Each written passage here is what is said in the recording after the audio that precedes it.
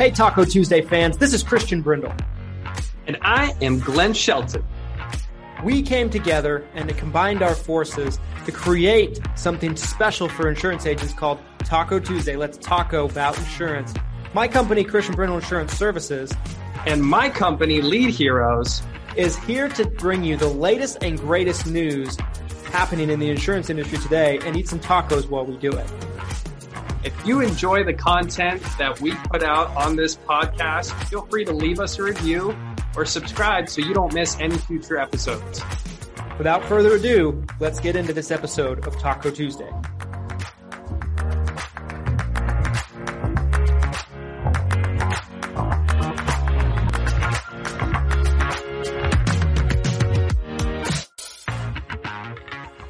I kind of wish we could just keep talking about that and that topic into the live, but we probably shouldn't.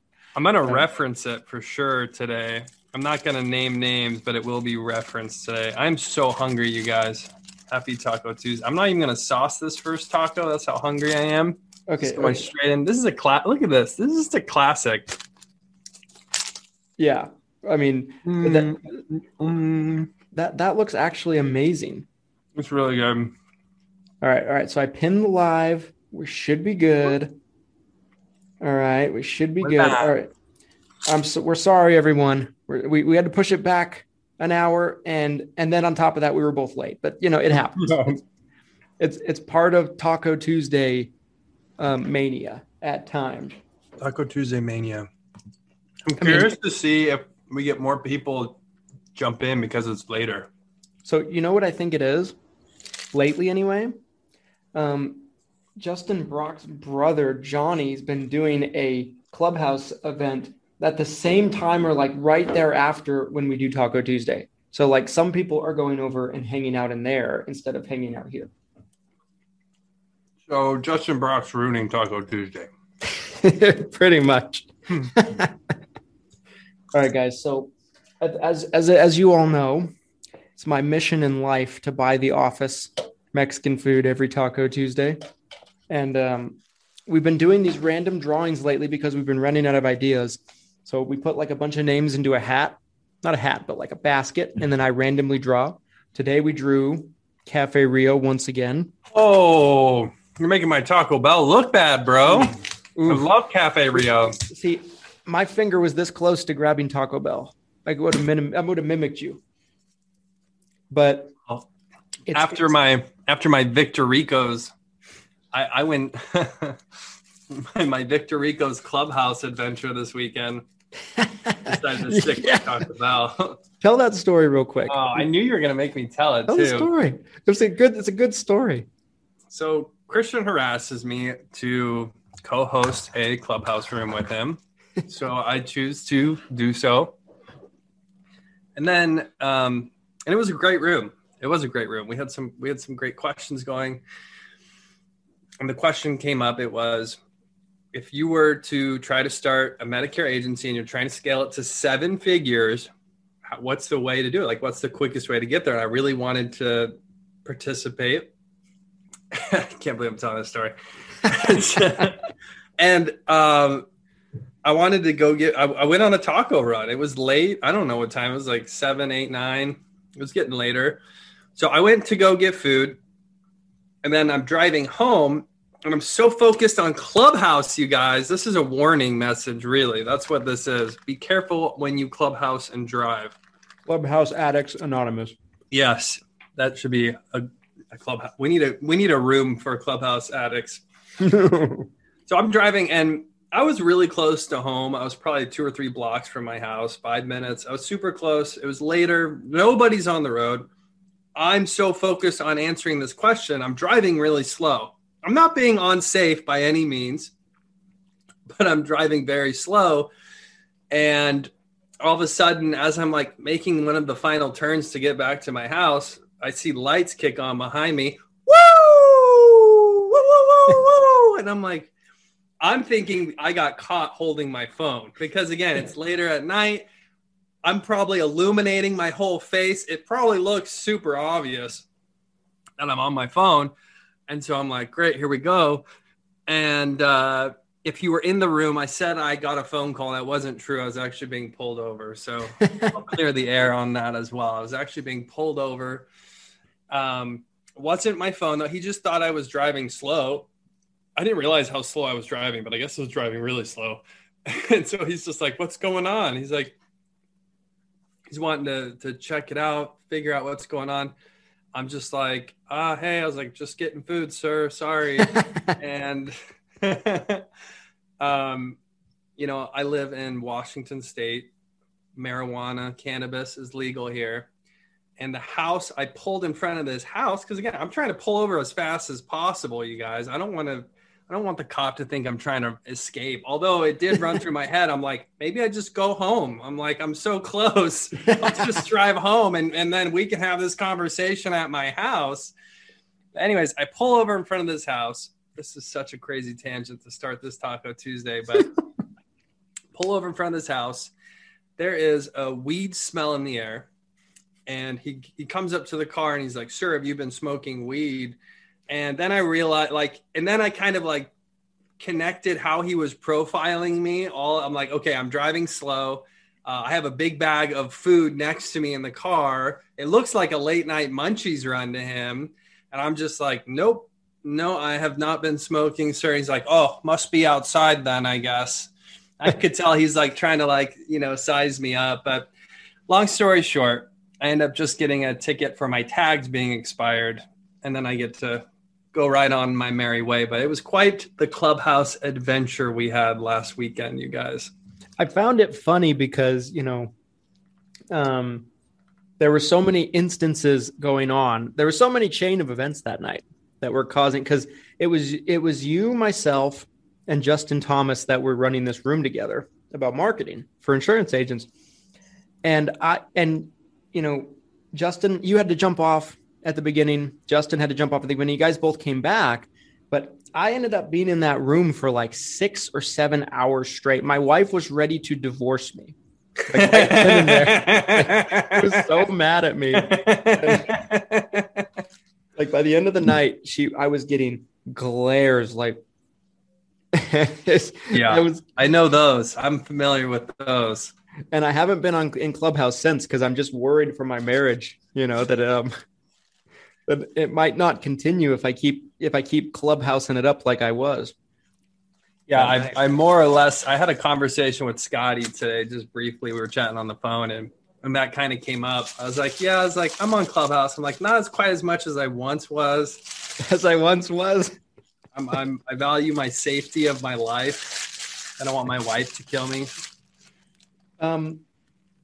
So guys, today we're going to be talking about, we ran a poll.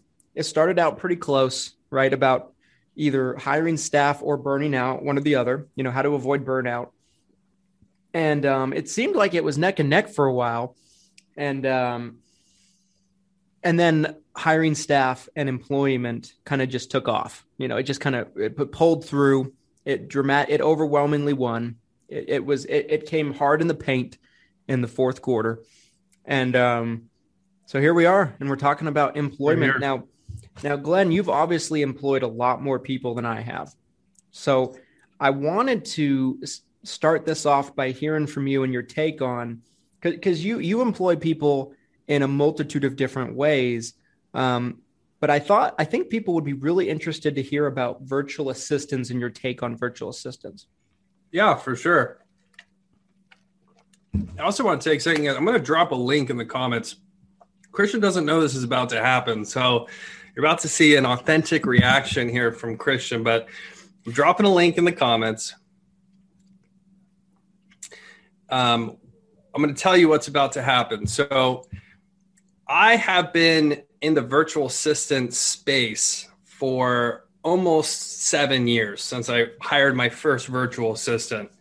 Since I first hired that first virtual assistant, I've grown a team at one point as large as 110 employees, 110 people who worked exclusively for me, which at one point, I didn't think 100 was a lot. You hear about these other companies Amazon, right? Amazon's got hundreds of thousands of employees. So you think 100's nothing, right? But the reality is that scaling infrastructure for staffing like that, it takes a lot of work. And so we've built out all sorts of positions internally here at Lead Heroes over the years. And so what the link I just dropped in the comments is a note of staying up to date and staying notified on our upcoming insurance virtual assistance platform that we will be rolling out this year. And this will, obviously we've been helping insurance agents with callers for a really long time, but we're taking it a step further because we understand that insurance agents struggle with this. They struggle with staffing. This is what we're going to be talking about today. The other part of it is that there's a lot more besides phone calls that you guys need help with. I have people in my company who are helping me run social media. They're helping me run my website. They're helping me with, customer service. So they're doing emails, inbound and outbound. I have management staff who are helping me manage the team. I have Q&A who is kind of the checks and balance, and they're not really technically management. They're quality assurance on the service that we deliver. That's just off the top of my head. That there's all sorts of different positions that you're able to put these people in. And if you train them and you hire correctly, they can really help you grow your business. So if you want to stay up to date on this upcoming service that I think I have a shot to revolutionize the industry. I really do. I'm more excited than I've ever been with this upcoming service. And Christian, I want to give you some credit too, because we spent a lot of time talking about this, and you definitely helped kind of shape my direction on this because I just was kind of, I'm like, is this kind of outside my lane, or does this make sense? Is this where we want to move forward with? So, but yeah, that was my bomb I wanted to drop on you. Wow. What do you think? That's big. That's big news. I'm excited, man. I was just reading it while you were talking. I was listening, but I was also looking at the link and kind of reading through it. This is big. I don't think anybody else is doing anything like this. Not, and even if they were, it's not going to be on the scale of what I'm talking about doing. I'm talking scalable infrastructure for your agency or for your, even if you're an independent agent, scalable virtual assistants who can come in, they can do these things because there's not enough time in the day, you guys. Christian and I were both late to getting on this live. I'm marketing this live today. I'm sending emails out. I'm getting posts out. I'm saying, hey, we're going live at 4. We're going live at 4. Christian and I are both 15 minutes late today. There's not enough time in the day to get everything done. No. Even with all my staff, I'm still swamped, you guys. It's crazy. It's crazy how busy you can get. I'm really excited to see how this develops. And of course, I know we'll talk about this more kind of offline about it. And it's something that I'm definitely interested in learning more about. Because like for me, I have employees here in the office, not nearly as many employees as you do. And I've always been fascinated with the virtual assistant side of things. But I think the main thing is there's so many people that have an interest in it, but they have no idea how to find that person, how it all works, how to structure the whole thing. I'm in that boat. Because like you said, we've had these conversations offline and I'm just like, I do not understand this X, Y, and Z. And you're taking all that work out of it for them. I think it's huge. To me, it's revolutionary. Like the custom calling campaign is revolutionary because it's one of those things where you're taking the hard work out of it for agents for them, at least anyway. You're taking all the training out of it. You're taking all the guesswork of finding the right people. I think it's huge, and I'm really excited to see how it plays out. I want to take him. I think this is the right time to do this as well. There's someone else in the industry who helps connect callers with insurance agents, and I'm not going to name this person, but I think most people who watch this or listen to this will know who I'm talking about. And they're providing a subpar service, and it upsets me. It upsets me because you're hurting that virtual assistant. They're getting connected to a position that they fail out of, and now it can potentially hurt them from bringing in an income, providing for their family, putting food on the table. You're hurting that insurance agent because now they can't produce what they were hoping to produce because false expectations were set up. And at the end of the day, like you're really hurting all of it. We talk about on Taco Tuesday all the time, a rising tide raises all ships. Well, the opposite is true too. If you're out there scamming insurance agents, if you're out there misleading, false advertising, just trying to grab the money and run, which is exactly what this person's doing, it has the opposite effect. You're bringing us all down. So, and I want you to know that if this person ever sees this or listens to this, you are bringing all of us down. So I'm putting you on notice right now, sir. But that being said, offering a fully managed service where you can be completely hands off, that's the whole idea here. And whether you go out and hire someone yourself, or you work with someone like Lead Heroes, where we can offer a fully managed service for you, the goal is to eventually be completely hands-free, right? Like you want you want to be able to do something else. This needs to be kind of a repetitive process where these virtual assistants can come in and alleviate that lost time. Like I just said, there's not enough time in the day to get all this done. You need other people to come help you, whether you're hiring someone virtual stateside in the Philippines, or in somewhere else. I mean, all over, right? So yeah, I'll get off my soapbox here for a second, but what was the original question? I was so in. I hope that gets back to that person. I really do. I'm sure it will. I think that person does have spies everywhere, I'm sure. And I'm sure that person, and when I say spies, I mean burner accounts that are really that person. But anyway, I digress. So the original question, and there's some interesting questions already in the comments, by the way. Somebody, David Deaton asked about burnout and what do you do to reset when it happens. So I think we should address that a little bit, maybe towards the end. Sure. Because I think there's enough interest to at least touch on it for a minute. I mean, that's such a great topic. It really is a great topic. Yeah. And how can you not feel burnout at some point in this industry, especially if you're in it for the long haul? So that's a really great topic. And let's touch on it kind of close to the end. So we'll come back to that question, David. But the original question I asked was like, give your thoughts on virtual assistants, right? Because it's such a different way of hiring people than maybe what you originally think, right? You originally think, like you hire someone, you pay them X amount of dollars per hour. They show up to work every day at the office, kind of the traditional model. Virtual assistants are very different than that. Talk about that a little bit, if you will. What's the positives? What's the negatives of hiring that way? So I'll tell you what the biggest so when I'll never forget this, the first mental hurdle that I had to clear personally when I made my very first hire, almost 10 years ago, it's this idea that I can't see this person. I can't physically touch this person, right? Like they aren't there, but you're still paying them and they're working for you. And initially my being kind of cynical, I was under this impression that it's almost like, how is this even going to be possible? Right? Like I can't yell at them if they mess up, right? They're not like right here in the room. I can't be hands-on training them. Like, no, do this, don't do that.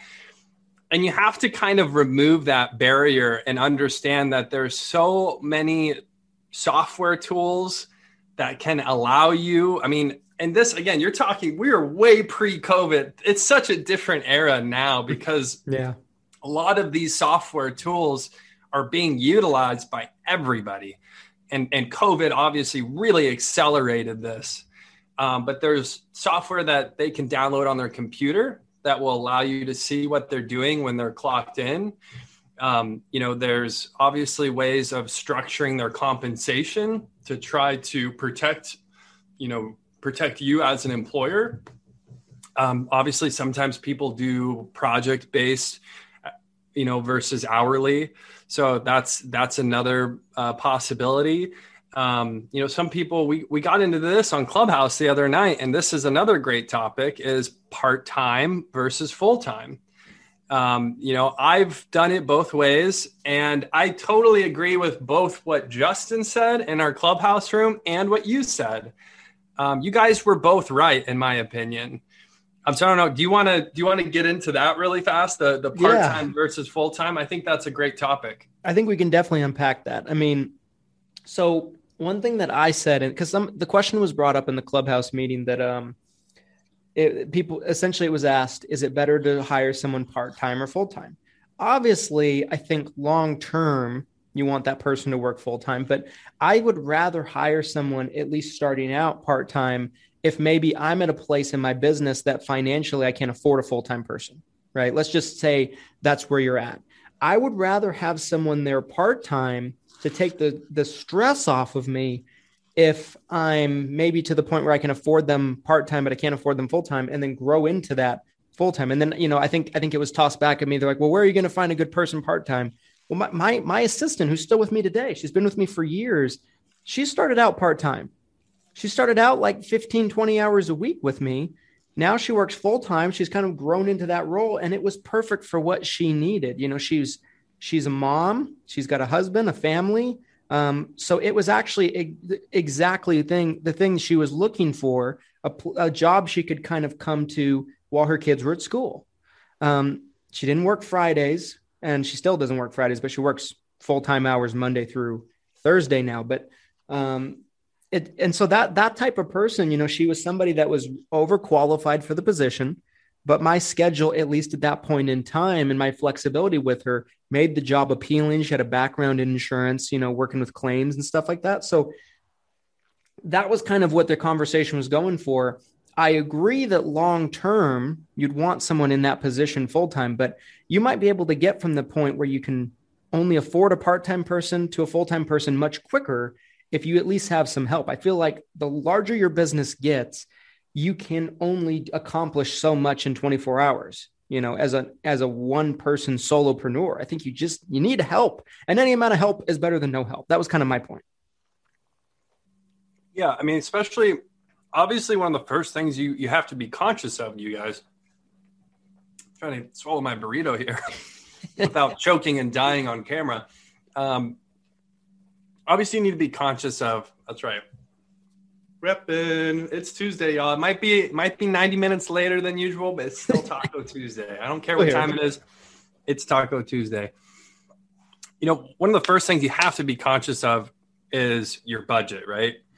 Obviously, the goal is to spend money to free up time so you can generate more revenue. So ideally, this money you're spending on this assistant should bring in more money, and it should more than pay for itself. However, that doesn't necessarily happen right away, especially if you have to train them. So if you're on a budget and you're being really conscious of your revenue, then I think part-time makes a lot of sense. And then it kind of comes down to hiring at that point. Yeah, if you hire someone part-time who really wants a full-time job, you're setting yourself up for failure, right? Mm-hmm. Right. They're going to be trying to find another part-time job. Now they've got two jobs, or maybe they're still looking for a full-time job. And as soon as they find a full-time job, they quit, and then you're back at square one. So, but again, I have a similar story to you. I hired a few different assistants, but the first Filipino assistant that I hired her part-time. And then after like 6 to 8 weeks, and again, it was a nice way to kind of test the waters. I'm not putting a lot of money out. I'm checking on work ethic, work quality. And so it was kind of a nice way to ease into it. But once I realized I really need full time to get everything I wanted done, then that's when I had that conversation with her. And I said, hey, listen, I really need you full time. I need you to come in, work 40 to 50 hours a week. So, and majority of the time when we bring a new person on now, I look for full time because, again, I kind of want to avoid some of that hassle. but I guess I think the whole point of this is there's always exceptions to the rules. So saying like you have to hire full time and you can never hire part time, I disagree with that completely. I think it's more of a case by case basis where you have to kind of figure out like what are you looking for, and then once you realize what you're looking for, finding that person that will kind of fit into that position. Yeah, I agree. I think it's really going to come down to each individual circumstance, like you said. I think, there's situations where I would rather have someone part-time than have nobody at all, if that's my only options. And there's definitely situations where part-time is not going to be enough, and of course, I'd rather have a full-time employee than a part-time. Absolutely. I feel like it comes down to where you're at that point in time. So like the example I gave on Clubhouse was like, let's say there's an agent that has 300 clients, Medicare clients. Let's say they're in the Medicare space. Let's say they've done a little bit of cross-selling, but not a crazy amount. So if, let's say we're just hypothetically doing Medicare Advantage plans and they're getting renewals on 300 clients, that's their renewal per client, $2,250. So probably be a little bit more than this because I'm sure they did some kind of cross-selling or something like that. But let's say they're around that pre-taxable income, right? It's somebody that's trying to make that push to jump into that six-figure income mark, but they're starting to feel the squeeze of 300 plus people needing their help all the time, right? I was exactly in that place. Like I brought up on a Clubhouse that I didn't hire my first person until I had 600 clients. Big mistake. If I could go back and do it again, I would have hired somebody much sooner, because I felt like I got in a place where I got trapped between 400 clients to 600. It took me so much longer than it needed to get that additional, 200 clients in between, because I was doing everything myself. On that note, do you feel like you waited to hire because you were looking at that hire as more of an expense and not as an investment in the business? Yeah, 100%. Like I was, I could have afforded it, but right. I would have felt it at that point in time. And it was scary to me, because like I was looking at it like a reoccurring monthly expense, monthly bill, right. But I wasn't thinking about it the right way, at least at that point in time. I was able to get on the phone actually with a person that had done a ton of hiring in our space. And they actually really encouraged me to just take the plunge. Even at 600, I was feeling kind of afraid too, which was crazy now that I think about it. But because I think what they told me that really stood out to me was you're wasting a huge part of your day on minimum wage tasks. Yep. Whereas you should be doing stuff that is $100 to $200 an hour tasks, if not more. And my value to the business and the company is to grow the business, and not necessarily to, retain business. And so that was kind of the way that I looked at it after I got off that phone call. And that was really the push that I needed from someone that was really successful, somebody that had been there, to be like, hey, listen, man up and do it. You should have done it a long time ago. And frankly, your business is not going to ever grow to what you want it to be until you just get over this. And I completely believe that. I think it's kind of it's the same thing, but just looking at it a little backwards.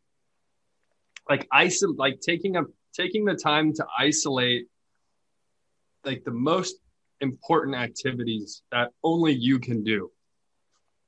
So if you are an independent agent and you don't have a downline and it's all about just maximizing your own production, your number one revenue generating activity is going to be selling insurance and making that transaction happen, taking a prospect, taking a referral, taking a lead, and taking that person from A to B until they are your client. Like that's literally 90% of your workday should be right there, because that's where your revenue is. Obviously, if you have an agency and you have downline aid, like it changes the game a little bit. But as an independent producer, that's where you need to be. So, what is the average agent? What are they doing?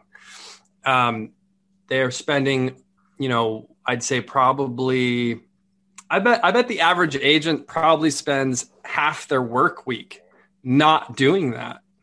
I mean, what do you think that's accurate, Christian? About half their work week is spent doing these low level, setting appointments, managing email, checking like application statuses, like just really basic stuff that literally anybody could do. Mm-hmm.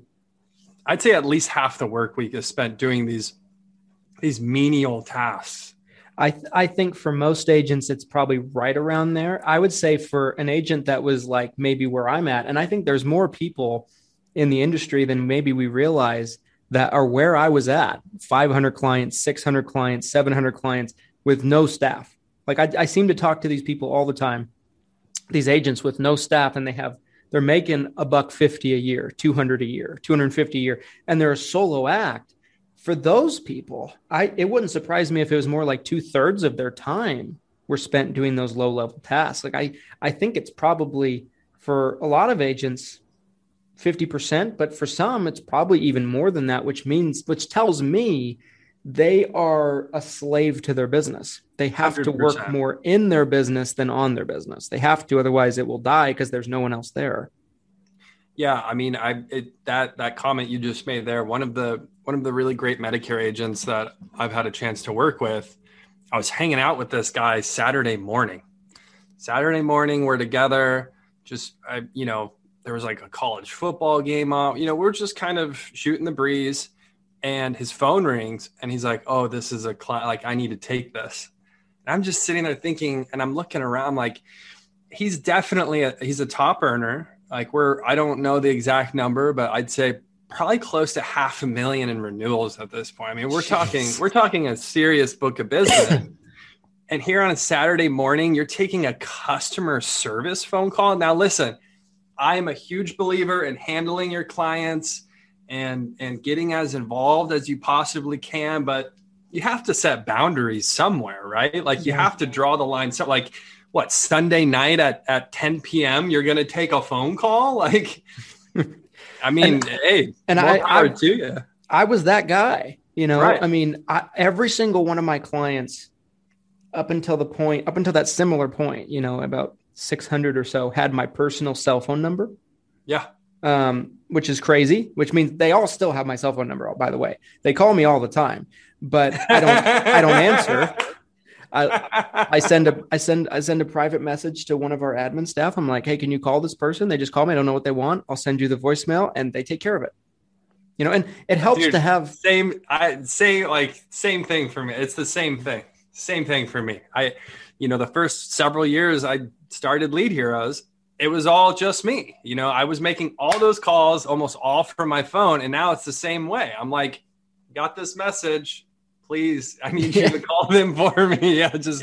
Forwarding that voicemail 100%. Yeah. Like, and I think we should mention to this, it helps to have great people, in your business. Like if you have great people that essentially, you're in a position where you can trust them, that your client or your customer is going to be in good hands if they talk to this person. There's no better relief than that. And I would say if you find a great person that takes stress off you like that, be a great employer to them because they know that they're worth that. They know that they're valuable. I can tell you this is from first, hand experience. If you find somebody that's great and you don't take good care of those people, they're going to find a better opportunity. You want to keep great people because great people are not necessarily that easy to find. Like I probably pay, I've given my assistant a raise multiple times a year since she's been with me, as I've been able to, the LOA agent I brought in, I hired. I've talked to several people that run LOA shops since I hired her, and I'll talk to them about the compensation model I have for her and the whole deal that we have set up for her. And they're like, you are too nice. You're too generous.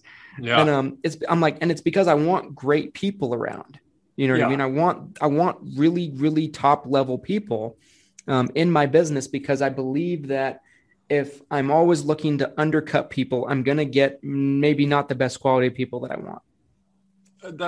Without a doubt, a fact. And it's funny you mentioned that because we gave out 70% of our employees roughly got a raise yesterday. And that's coming out of the company's bottom line, right? Like that's not just free money that comes out of nowhere, but I look at it literally the exact same way that you just mentioned, because I want them to understand that like you're valued. And again, a lot of it's performance based, right? Like if you're doing well and you're helping the company grow, you deserve kind of a small piece of that, right? Like it just seems a simple symbiotic relationship. What else? There was something else that you just touched on there. I'm trying to think back. Oh, the quality people, right? So, there's so many bad people I've hired. There's so many horrible people that I've hired over the years. That's another great topic that I think we could get into, is just some of the disasters that maybe we've hired. Yeah. And then, so, there's the hiring process, and then there's the training process, and then there's kind of the ongoing management process.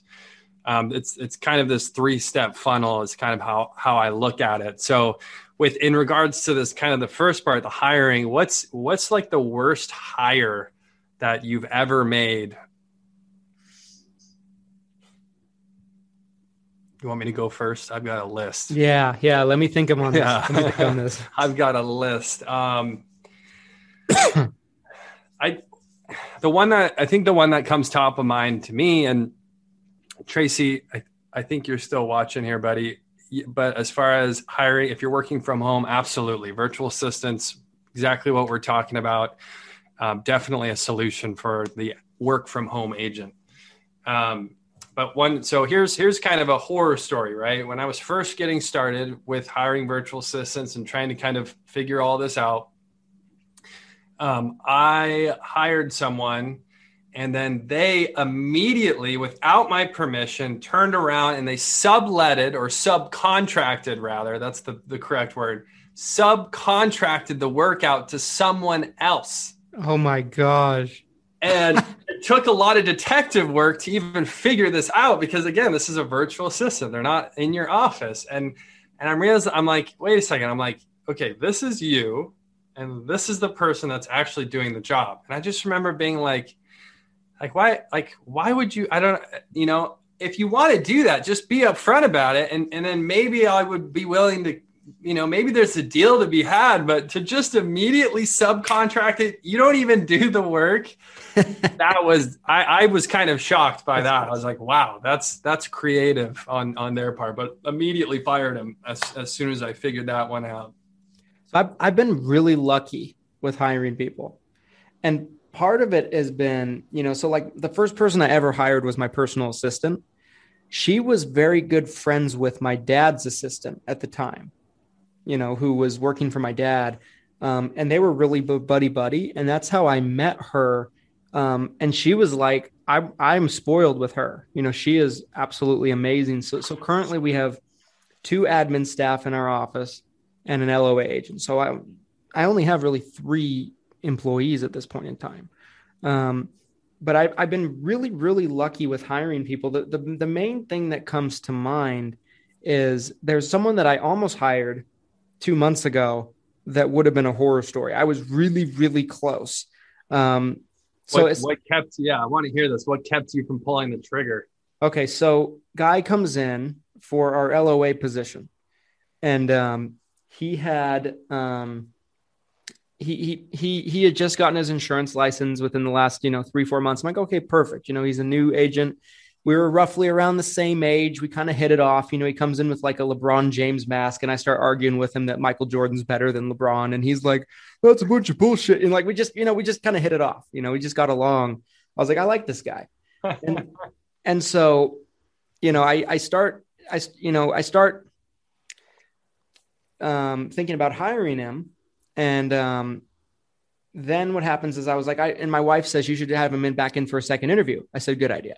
So I have him come back in for a second interview. This is what gave me the red flag. Because I was thinking about hiring him after the first interview. Thank God that I didn't.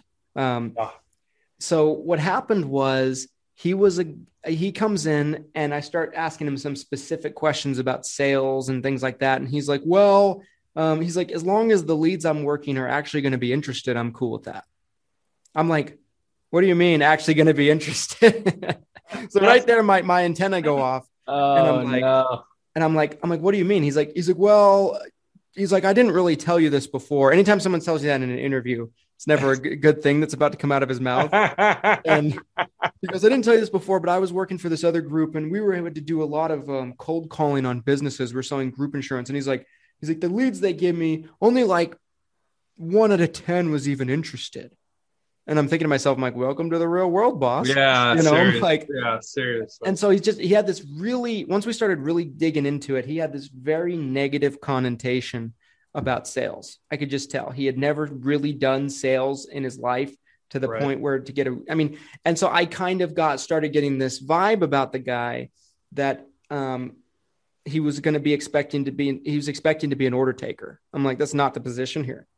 I'm like, your job is to sell. Your job is to turn maybes into yeses. Yep. And so what I did next was I decided to, because that interview gave me more red flags. So I did a background check on the guy. Oh, here we go. The background check comes back to me. He has a felony on his record in the last year for beating the living hell out of his girlfriend. Whoa. So that's terrifying. I sent him a text. I'm like, what up, dude? I'm like, because he just got his license. I figured if it was anything too bad, it would, we wouldn't have been able to get his license, but they granted him a Utah insurance department license with that on his record.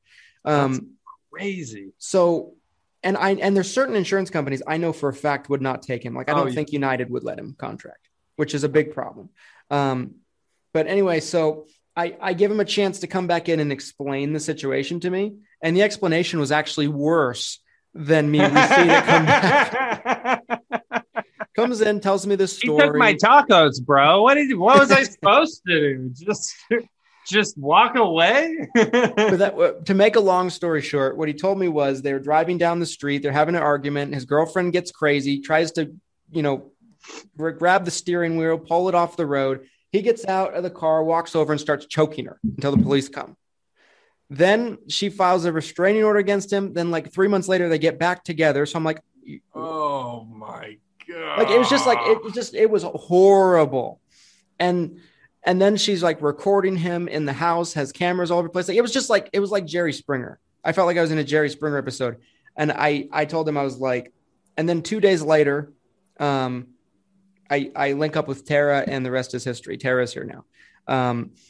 But that I was this close to hiring this guy after the first interview. And I just am so glad my wife had the wisdom to be like, you should do a second interview, and I thought to myself, I'm like, well, I already did the interview. I mean, what am I going to learn from a second interview? Apparently I learned a lot, which started a breadcrumb trail. And, it would have been a nightmare. It would have been. I can't believe I hadn't heard that whole story. That's great. I feel like you had told me that you like almost hired someone and you're glad you didn't, but I don't think you'd told me that that's crazy. Yeah. I mean, but I've been very fortunate, very lucky with the people I've hired so far. I mean, obviously I worked with my dad for years where he hired people that weren't so good, but nothing crazy. They were just like, maybe lazy or mouthy or whatever the case might be. I don't think that we've ever had anybody that was like horrific. My dad did tell me this story one time when he was getting started. One of his first people he ever hired for his business. He fired her after the first 4 hours of being on the job. And, it's because, she was bossy, her personality just didn't mesh. He just felt really sick to his stomach about hiring her after she started her first day. So he takes her aside and, starts telling her, be like, listen, I don't think this is going to work out. And she starts to smooth talk him. And she goes like, well, I just want to tell you something. She's like, I think you're charming. And anyone that knows my father knows he's not charming, like at all. Like, if you don't think I'm charming, he's worse. And so that right there, he was like, no, you don't. Get out, kind of thing. And I think we've been pretty lucky with people, though. I really do. Yeah. It is a risk, you guys. Like, it's not, there's no guarantee. Like, we have, even like at Lead Heroes, we have so many like checkpoints along the way now. Like we have a whole system in place. Like we bring someone in, they get interviewed. Then we're going to go through like an onboarding process with them. If they, they have to, their application has to clear. So their application has to be like, oh, we like this one. Then they have to go through an interview. They have to pass the interview. Then they go through an onboarding process. Do you have the right equipment?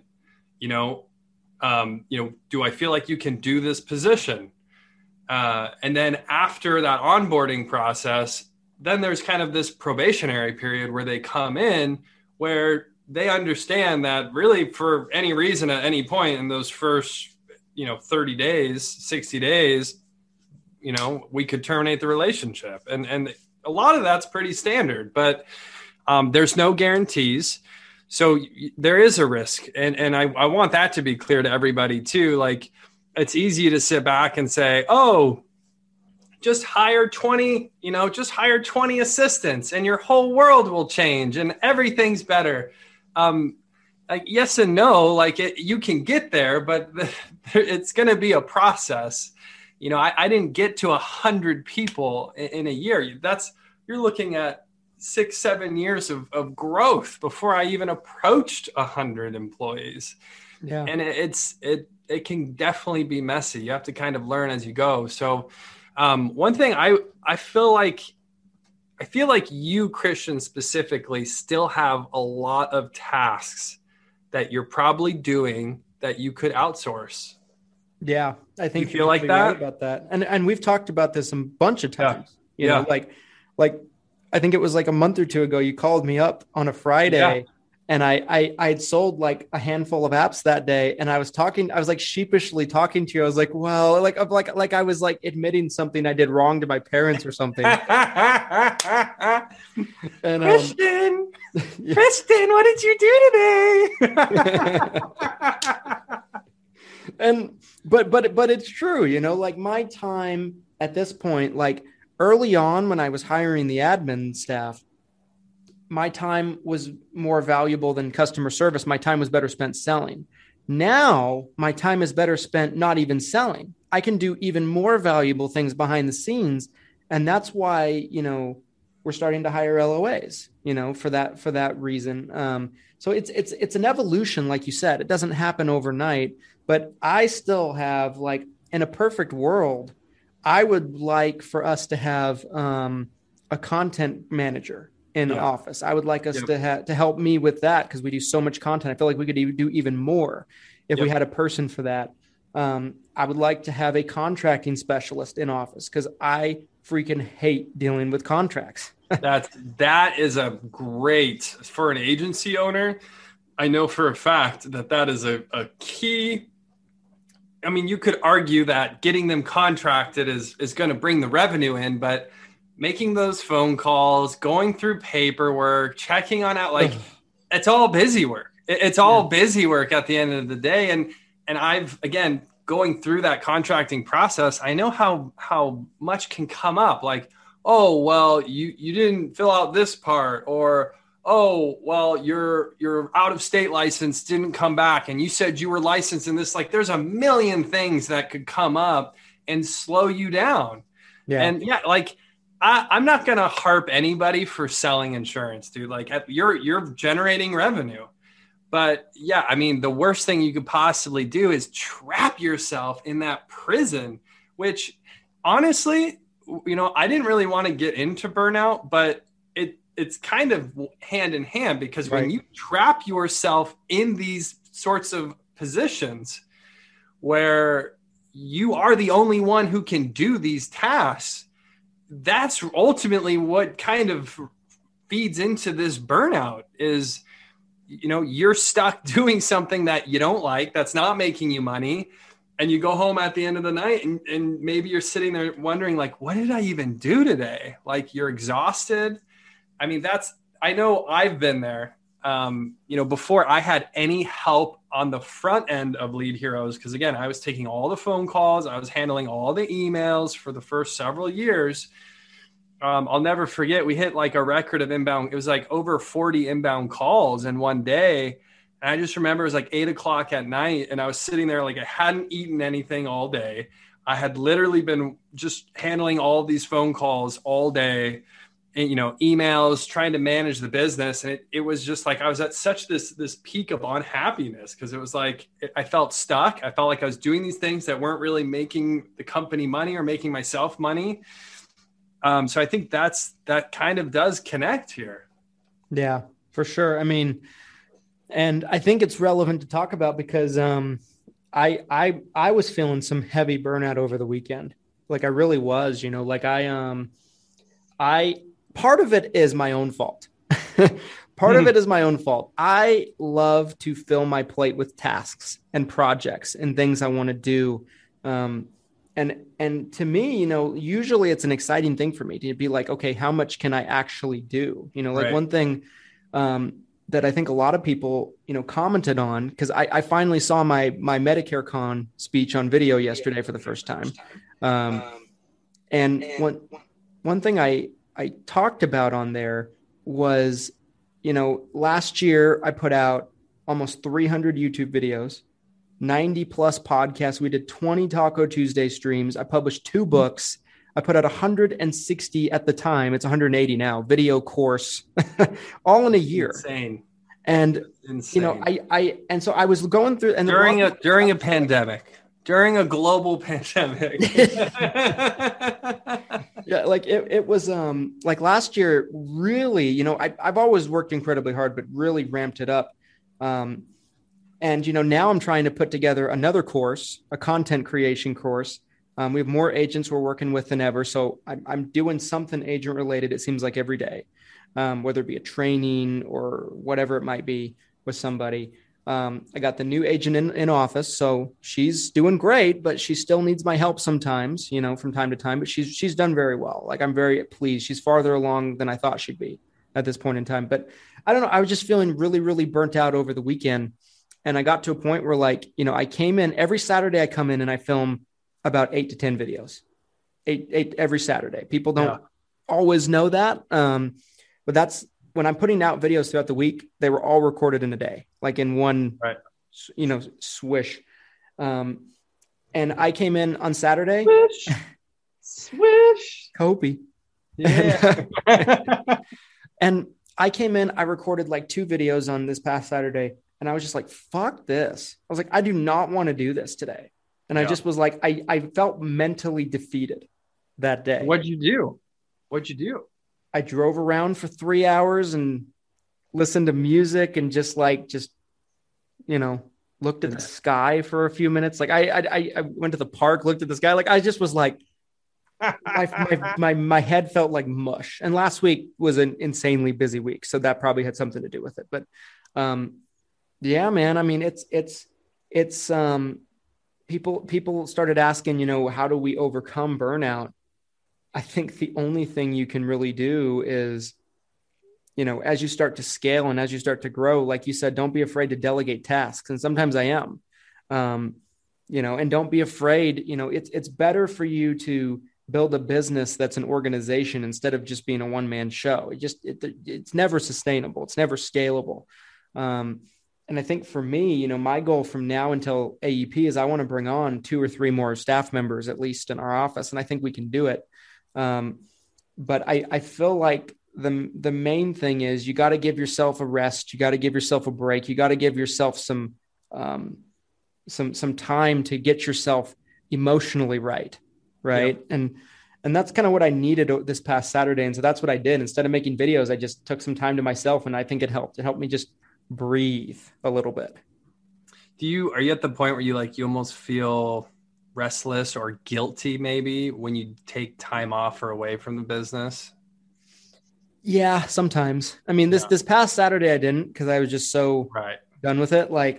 But normally I would, because I have this target for myself that I want all these content. I want all of our content to flood out over the course of the week. And that was like this week specifically, we only have 2 videos that are coming out this week. Is what it is. No, Christian, we need 10 videos this week. What are you saying? no podcast this week, none of that. Like it just didn't get done. But I feel like, like every year after AEP, I always try to take 2-3 weeks off. And I feel like you just got to do it. You just gotta give yourself some time to just recharge. And then yesterday, my wife had some, minor surgery on her foot and she was having trouble recovering. So I stayed home yesterday. We rescheduled all my appointments. I stayed home yesterday. I just played with the baby. And she's not a baby. You can't call her a baby anymore. She's past one time. I have a baby. You don't have a baby. Get out of here. What are you saying? You have a child. I'll call her my monster, the little monster. There you go. But I stayed home, played with my daughter for the day, gave my wife some time to just stay off her foot and let herself recover. And the weekend combined with that, like I came to work today feeling really recharged. And I think sometimes that's all you need, it's just that time to just unplug. Because I'm kind of trying to like unwrap this for myself. If it sounds like I'm prodding you a lot, I think anyone who has started their own business, who is a solo entrepreneur, I think there's a lot of people that fit into this category. And I resonate with a lot of what you're saying. And I think what happens, just, whatever you think about this, tell me, but I know I'll set arbitrary deadlines on myself. It's very similar to you saying on Saturday, I have to come in my office and I need to shoot 8 to 10 videos. You don't have to. I'm sure it's beneficial. I'm sure it helps, but I think you're setting an arbitrary deadline on yourself. And I think it kind of starts to weigh. And most of the time, yourself, you're the biggest critic, right? Like you're going to be more critical of yourself than potentially anybody. So, this also ties back. Part of the reason if you guys watched my autobiographical episode where Christian really just tore me apart. The reason, Glenn. Yes, unpack. It's like the Britney Spears documentary, but my own. The reason I got into virtual assistants to begin with was a book called The 4-Hour Workweek. I really wanted to start my own business. No idea like how or where. This was prior to insurance, but I read The 4-Hour Workweek, and that's when it really connected for me, where I was like, oh, I can hire someone and they don't have to be in my office. In fact, I don't even need to have a real office. I can go completely virtual and run a whole company virtual. And that book, even though it is 10 years old, 12 years old now, it's still, the principles are sound. I highly recommend it, you guys. Yeah. But Tim Ferriss, I think the very start of it, I need to go back and reread it, but I believe the very start of it is also, ironically enough, this premise. He's talking about how burned out he is. Yeah. He's literally talking about how like he was working so much. He had like the love of his life. He was working so much that like his girlfriend, fiance was like, hey, maybe we should go on a trip, or maybe you should take some time off. Like you're kind of driving yourself crazy. You're working 60, 80 hours every single week, which I resonate with so much. So do I. But he ends up he ends up losing that relationship. But after he lost that relationship and then things got even more stressful, he hits a breaking point. Spoiler alert. Which it really isn't a spoiler since it's basically the title of the book, but he hits this breaking point where he's like, why can't I travel? Like, why can't I go and do, and someone else is handling the day-to-day in my business? And, he was terrified. He really was. He was very scared. He was running a very successful company at the time. It was a supplement company. I think he was making like over $1 million a year. But he just got to the point where he said, screw it, I'm going. And that's where this whole 4-hour work week came from for him. It wasn't about not doing the work. He's a workaholic. He'll work 100 hours a week if you put him in a room and just keep feeding him. Like he probably would never stop working. But it's this idea that, and it's just kind of funny how well this ties all of this together today is, you don't have to work yourself to the point that you're broken. You don't have to work yourself to the point that you have burnout. Christian took yesterday off completely, and it wasn't Christian that moved all of his appointments for him. That was his assistant. I have done the same thing many, many times. Hey, you guys, something came up. I'm not going to be available for the rest of today. If anybody calls in and it's an emergency, they need to talk to so-and-so. If someone wants to talk to me, I'm not going to be available till tomorrow. And then being able to just literally set the phone down and be done with it and take a step back. And you know what? If you lose business because of that, you lose some business because of that, but it's not the end of the world. I think overall, culturally, we need to be in more of a longevity game. This isn't about hustling till the weekend, trying to grind and make $20,000 this week. This is longevity. This is our lives. This is our livelihood, our families, our businesses that we're talking about. Yeah. So I think, avoiding burnout and hiring assistants actually goes quite hand in hand. Yeah, I think so too. I think, I felt like we couldn't get through the episode without talking about it because they're so closely related. And there's so many things that like we haven't yet to touch on yet. I know some people were interested in knowing, like, do you give benefits to your employees? Do you give insurance? Do you do this? Do you do that? Like, for me personally, I'll answer that for you. No, I don't. It's because this is a great place to work. Yeah. All of my employees can get it somewhere else. Like, they just have other means of getting it, or, but no, we don't offer our employees benefits, at least not right now, maybe at some point, but we're not there yet. I actually got the same question. Someone messaged me on Facebook within the last week, and they just point blank said, "Hey, do you buy your Filipinos health insurance?" And I was like, "No, I don't buy them health insurance. We have, part of the compensation, they get a bonus depending on the time of year. And that's really designated to cover stuff like health insurance. And I'm sure it's more or less the same for you, Christian. Your compensation that you're giving them is designed to help them afford things like health insurance. Yeah. Like, our LOA agent that's been working with us, Tara, I told her, I was like, when she first started, I'm like, you have this salary, it's X amount of dollars every month, but this is a $10,000 a month gig. It is, because you're going to have so many opportunities to make sales. Like yesterday, I'm not here and I'm not at the office. A referral calls me.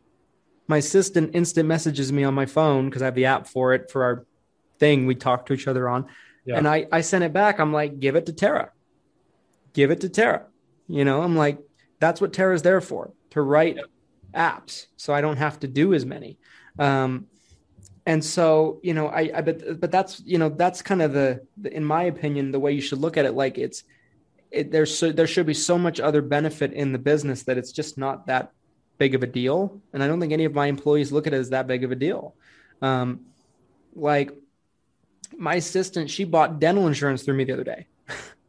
Like I didn't give it to her. She bought it from me. Right. She just came in one day. She's like, I need dental. She's like, can you hook me up? I'm like, I think we can do that. And she's referred her family members to us, family, friends, all that stuff. And I give her bonuses for things like that. If she brings in customers and things like that, like there's incentives put into it. And then, we have like bonuses throughout the year. And so we take good care of our people. I think that's really what matters. And I feel like if we didn't take good care of our people and there was no benefits, then it might be the point where it was like, well, what the hell? But that kind of circles back to taking good care of your people and the rest will kind of figure itself out. I think culture, you want to have a good culture, which is right there. I think that that's the word I think you're even looking for. It's, are they happy? Is it a good place? Like, is it a good work environment for them?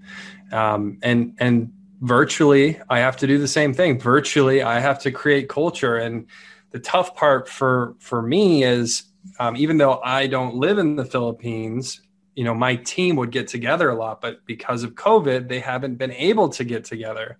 And so I've really had to work on virtual culture. And it's a lot tougher than it sounds. It's kind of, I mean, we've seen the same thing happen over here in our industry. I mean, like the virtual cocktail hours that we were doing, I think that was awesome. Building that type of culture. I could probably talk about this subject for 10 hours. I could probably talk about staffing, honestly, staffing and burnout. But I do want to be sensitive to your time, Christian, and my own, and my 3 children who are probably ready to come in and jump on me and punch me in the face. But yeah, let's go through some final thoughts and on burnout, hiring staff for your agency or for your business. I'd love to hear, kind of what your thoughts are, Christian. Yeah. So my final thoughts, I feel like when it comes to staffing, burnout, all that stuff, because I think, they do go hand in hand. I feel like for staffing, I think there's going to be levels to this, right? I mean, in your business, like if you're a brand new agent and you're watching this, there's just no way you're going to be able to hire staff, to me, right? Like it's just, you have to be able to walk before you can run, crawl before you can walk, and all that stuff. Like you just have to get there when you're at that point in your business. Like I talked to an agent this week, actually not this week, it was late last week. And they were like 3 months in the business, had like 25 clients, and they were talking about an assistant. I'm like, you're nuts. I'm like, you're insane. I'm like, you don't have enough work for them to do, first of all, and I'm like, and you're nuts, unless you have some other source of income that you're not telling me about. Like, don't worry about it right now. There's levels to this, but when you get to the point where you feel like you're being squeezed, and if you feel like you can afford it, I would rather hire too early than too late, personally, just with my own experience. Now, of course, when I say hire maybe too early, you feel the squeeze, but you can still pay your mortgage. You can still buy groceries. Like you're not preventing yourself from what you need to survive, but you feel the squeeze every month. That's what I mean by that. That's taking a risk, of course, like Glenn said, but I would rather hire earlier than later, because if you wait to the point where you're later on, you can end up like I did at one point where it probably took a couple of years for me to get to where I could have gotten in a year, in terms of the growth of my company. So that would be my final thoughts in terms of burnout. I feel like don't be afraid to delegate tasks, and don't be afraid to set boundaries. That's something that I have not been good at, and I'm getting better at is setting boundaries and essentially not looking at my phone past a certain time and everything like that. If someone slides in my DMs at midnight and asks, what's the commission for Manhattan Life? You know what I mean? Like I need to just disconnect. And yes. I feel like that's what a lot of people need to do too. And I think it helps you stay more sane. Yeah, that's great. You really hit everything. I feel like, especially the burnout. So that's it. Like you could hire, I think I'm a great example of this is, I have like unlimited resources when it comes to hiring assistants. Like I can find just about anybody I want for any position I need. But when it comes to burnout, that's something I have to personally kind of know, okay, I need to take time off. Like I need to take an extra day, or I need to quit early today, cut out a few, like that's something that you really have to do yourself. You have to set your own boundaries. I think that was a great point. When it comes to hiring, you guys, like I mentioned, there's many different steps in having a successful assistant or a successful virtual assistant. Take time interviewing and hiring the right person. Christian talked about this today, which I thought was a great point. If you hire the wrong person, it's only going to go bad. There's no way really out of that situation. So, hire slow and fire fast is kind of the cliche term, but it is true. So, take your time, interview, make sure you know the type of person you're looking for. So go through that interview process. Once you bring them on, make sure you train them. This is another part that I feel like a lot of people miss. They expect someone to come in as an assistant, and they think that the assistant can read their mind. And this is something I struggled with a lot early on, is I thought, hey, you're here. I'm paying you. Go, do. Right. Right. And you're like, come on, I'm here. Like like, yes, let's go. Now, like, I used to literally think, you guys, I could hire someone on Monday and by Friday they should be ripping and roaring and taking buildings down for me. And I think so differently today. When I bring someone on, there is almost 30 hours of training videos that I put them through. Then there's an onboarding process where essentially I have a management member that is assigned to them that is kind of very hands-on for that initial 1 to 2 weeks. Like anything goes wrong or any questions. And then the training wheels come off, and then probationary period, 30, 60, 90 days, depending on what the position and situation is. And I'm looking at it like this is an investment and I might not see a return right away. And in fact, I might hire someone, pay them for 2 months, and then they fail out. And now I'm right back at square one, but understanding that that's part of the process. Like that's really just the game that we're all playing. Nobody bats 1,000, right? Nobody hits every single pitch that they get. So I guess, just kind of stressing. Now you're watching, Scotty. Shame on you, Scotty. You were supposed to be on sooner. I'm wrapping up now. And yes, you did miss the dab.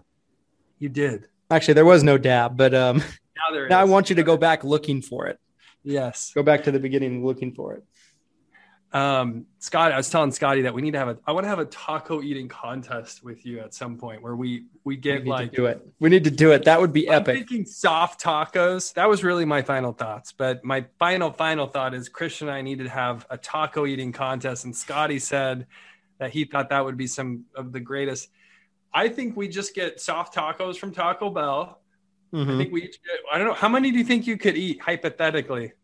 So here's the thing. There's a balance here because I have to starve myself all day, but not so much that my stomach shrinks. Yeah, you can't starve yourself. You've got to stretch it. You've got to. I have to like snack. I have to like, snack on chips all day and that's it. And like a carrot or two here and there. And to keep myself hungry, but not, shrunk. I think I could probably eat those soft tacos are they're not huge. I could probably eat 6 or 7 of them, maybe. I think I could get to double digits, bro. You think you could? I could get to 10. I think it would. Maybe I could too. The first 5 would be fine. And I think the back 5, I would hate everyone, including myself, every taco after that. But maybe that's our live show. Maybe we're doing a taco eating contest when we meet up this year and do our live show, which is definitely we should do that. That would actually be a great idea. That would be hilarious, dude. We should do over under. Get a betting pool going. See who can eat the most. I love it. And by the way, you have to drink nothing but Baja Blast. You can't drink water. It's like milk. You drink milk with your hot wings. You drink Baja Blast with your Taco Bell soft tacos. Our unofficial sponsor. Does anybody have? I need to connect to Taco Bell. If you know someone who knows someone, I want a Taco Bell taco eating contest sponsorship, you guys. I don't feel like I'm asking for much here. At least give me the tacos for free. Do we have time for one last question? Yeah, take it away. So Matthew has a question. He asked in the comments, what do you think about a business loan? What do you think about a business loan? Kind of a loaded question because my first counter question to that would be, well, what's the money for?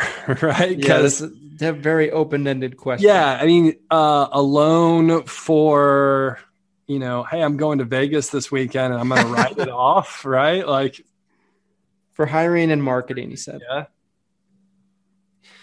Yeah. I mean, for hiring. So something because I took some loans early on. I took some loans early on and I didn't necessarily have the sort of direction that I do now. And I didn't have the sort of like finances mapped out that I do. Now if I were to take money, it would be like, okay, how much am I taking? What am I using it for? What's that monthly payment going to look like? When am I going to pay it all back? Like there's I would map it all out now, A to Z.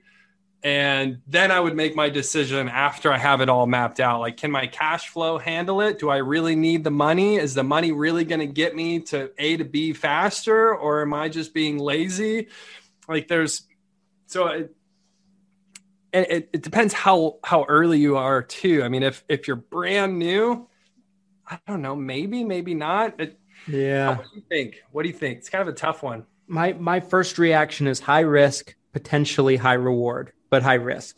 And I think you nailed it. I mean, you have to really have a fine-tuned plan, right? Like if you're just starting an agency and you're just you're still learning a bunch, I would be scared as hell to do that.